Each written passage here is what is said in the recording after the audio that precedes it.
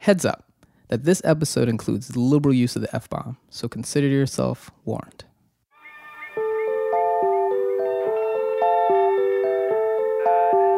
It's the TMI Project Podcast, a series of stories about the too much information part of ourselves we usually leave out because we're too ashamed or embarrassed.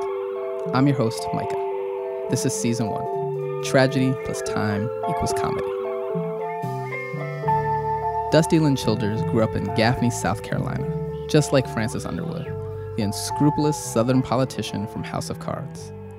As a kid, young Dusty felt pressure to fit in, and that meant assuming a masculine persona that didn't quite ring true.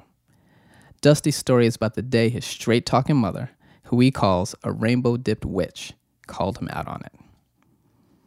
When we met Dusty through our partnership with the national LGBTQ suicide prevention organization, the Trevor Project, in which 10 storytellers from around the country convened in New York City for a marathon week of TMI Project storytelling workshops, culminating in a live performance, Lifelines, Queer Stories of Survival, at the Signature Theater off Broadway.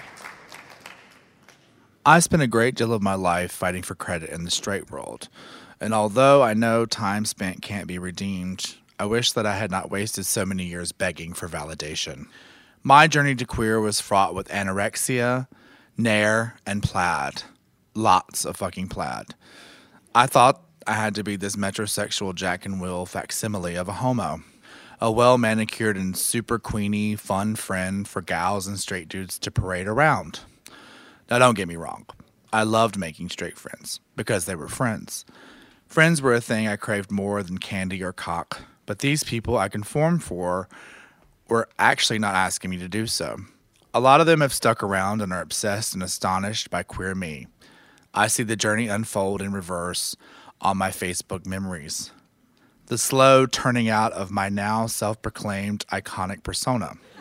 But there's one memory, too old to be recovered by social media reminders and too strong to ever forget. The time I was butch for a day. It's 1996 and I'm 12 years old, standing in the floral section of Painters, a local mega shop for all things silk flowers located in Gaffney, South Carolina. This is a place a floral designer goes to acquire one of those huge styrofoam Bibles that eventually get covered in carnations and placed on graves. That's why I lovingly refer to them as death flowers and absolutely shudder when they're in a mixed bouquet given to me. My mother, who is the reason we are here, is an amateur floral designer.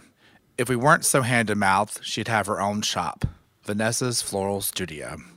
I fantasize about buying her that shop someday when I make it big. Today, we're prepping for Easter. She has finally gotten the cheap sons of bitches at Blue Branch Baptist Church to come off some money to really allow her designs to blossom. She has a vision.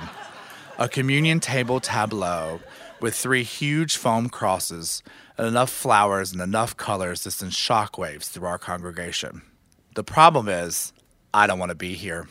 You see, I've decided to dedicate myself to being butch, a last-ditch effort to save myself from my own elimination. I hold my hands down when I talk. No more wild and rampant gesticulations. I talk slower and deeper, real manly, like I see the other boys who aren't ceaselessly harassed do. That's the ticket. Be like the other boys. The boys who don't have to meticulously plan their outfits. I'll wear all Nike. Thank God they sell a generous 2X as my brand to appear sporty and current, though I have absolutely no aptitude for anything involving movement. Well, except ribbon dancing. I'll be more like the boys who don't have to continuously practice saying the word no when being asked if they are gay, so as not to sound as gay as possible. The boys who don't chug from a bottle of Pepto-Bismol every day before school to avoid stress-induced diarrhea. Boys who don't have to worry if they'll make it out alive of the porcelain hell that is the bathroom with no locks on the doors. Taking a cue from my actress obsessions, I insist that I will go method with this macho charade. All day, every day. Macho realness. Unclockable. Maybe, just maybe, by the grace of God or Jesus or whoever the fuck is watching out for me, it will stick. Vanessa asks what I think of this or that. Stone-faced and aloof, I say I don't care. She continues on to the next aisle, stopping to debate aloud with herself about whether this yellow daffodil is too blue-casted, side-eyeing me real hard. Next aisle, more flowers seeking so hard to resemble their naturally occurring counterparts, only amplified. She asks my opinion again. This time it's an orchid. I tell her very sternly, I don't care, and am careful to roll my eyes just so, as to appear masculine. We progress through the store silently. She goes to pick up another bunch of flowers and stops the cart abruptly. What the fuck are you trying to prove with this pretending not to care shit, she squawks. She stares up at me so hard, my third eye is burned by her brilliantly eyeshadowed lid, which matches her oversized, diaphanous tunic, and her socks, and her earrings, her talon-like acrylics, and her salmon Libby bow-toed flats.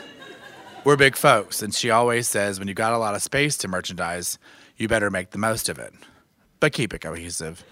I still don't respond. I stand, feet as wide as my shoulders, hands in pocket, scowling, manly. I know this isn't going to work with her. This is the rainbow-dipped witch who conjured me up in utero to be her confidant, her gal Friday, her partner in crime. She's hip to any tricks I try to pull, no matter how expertly executed. I look at the buggy heaping with Easter. I grab bundles of her options, all in the wrong shades and textures, and hand them to her, shoving them into her hands defiantly. Those are terrible, I say. I knew you'd say that, she says. We reverse our path, putting things back as we go, like a VHS rewinding. Starting back at aisle 1, together, she and I pick the best fakes. Just so you know, Dusty's childhood sheroes certainly didn't end with his mother. Not in any order. Reba, Mariah, Whitney, and then like Loretta Lynn and Tammy Wynette and Dolly Parton. Mary Chapin Carpenter specifically because she's like the country Tracy Chapman. How good of a tour would that be? Tracy Chapman and Mary Chapin Carpenter. Oh my God. Chapman and Chapin Carpenter? Wow.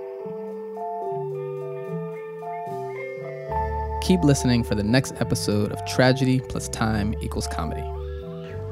So my first wife bought this bar of soap that smelled like Thai food, and I ate it.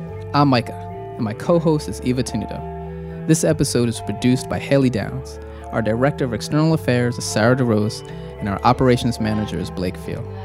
Our theme song is Secrets by Edison Woods. Special thanks to Dusty Lynn Childers, or @DuddyLynn on Insta. This episode of TMI Project's podcast, Tragedy plus Time equals Comedy, was produced in partnership with Radio Kingston, with production assistance by Ida Hakala, Nate Brogan, Marlon Barry, and Manuel Blas. Here's the part where we ask for your help.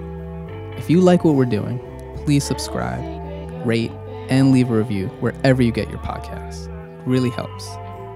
TMI Project is a nonprofit organization, and we rely on the generous support of our listeners. Help us continue to create radically true stories that have the power to change the world. Make a donation today. And if you're inspired to tell your own story, join us this summer at Omega Institute in Rhinebeck, New York. Eva and I will be teaching a TMI Project True Storytelling Workshop, August 23rd to the 28th. You can find details on our website, tmiproject.org.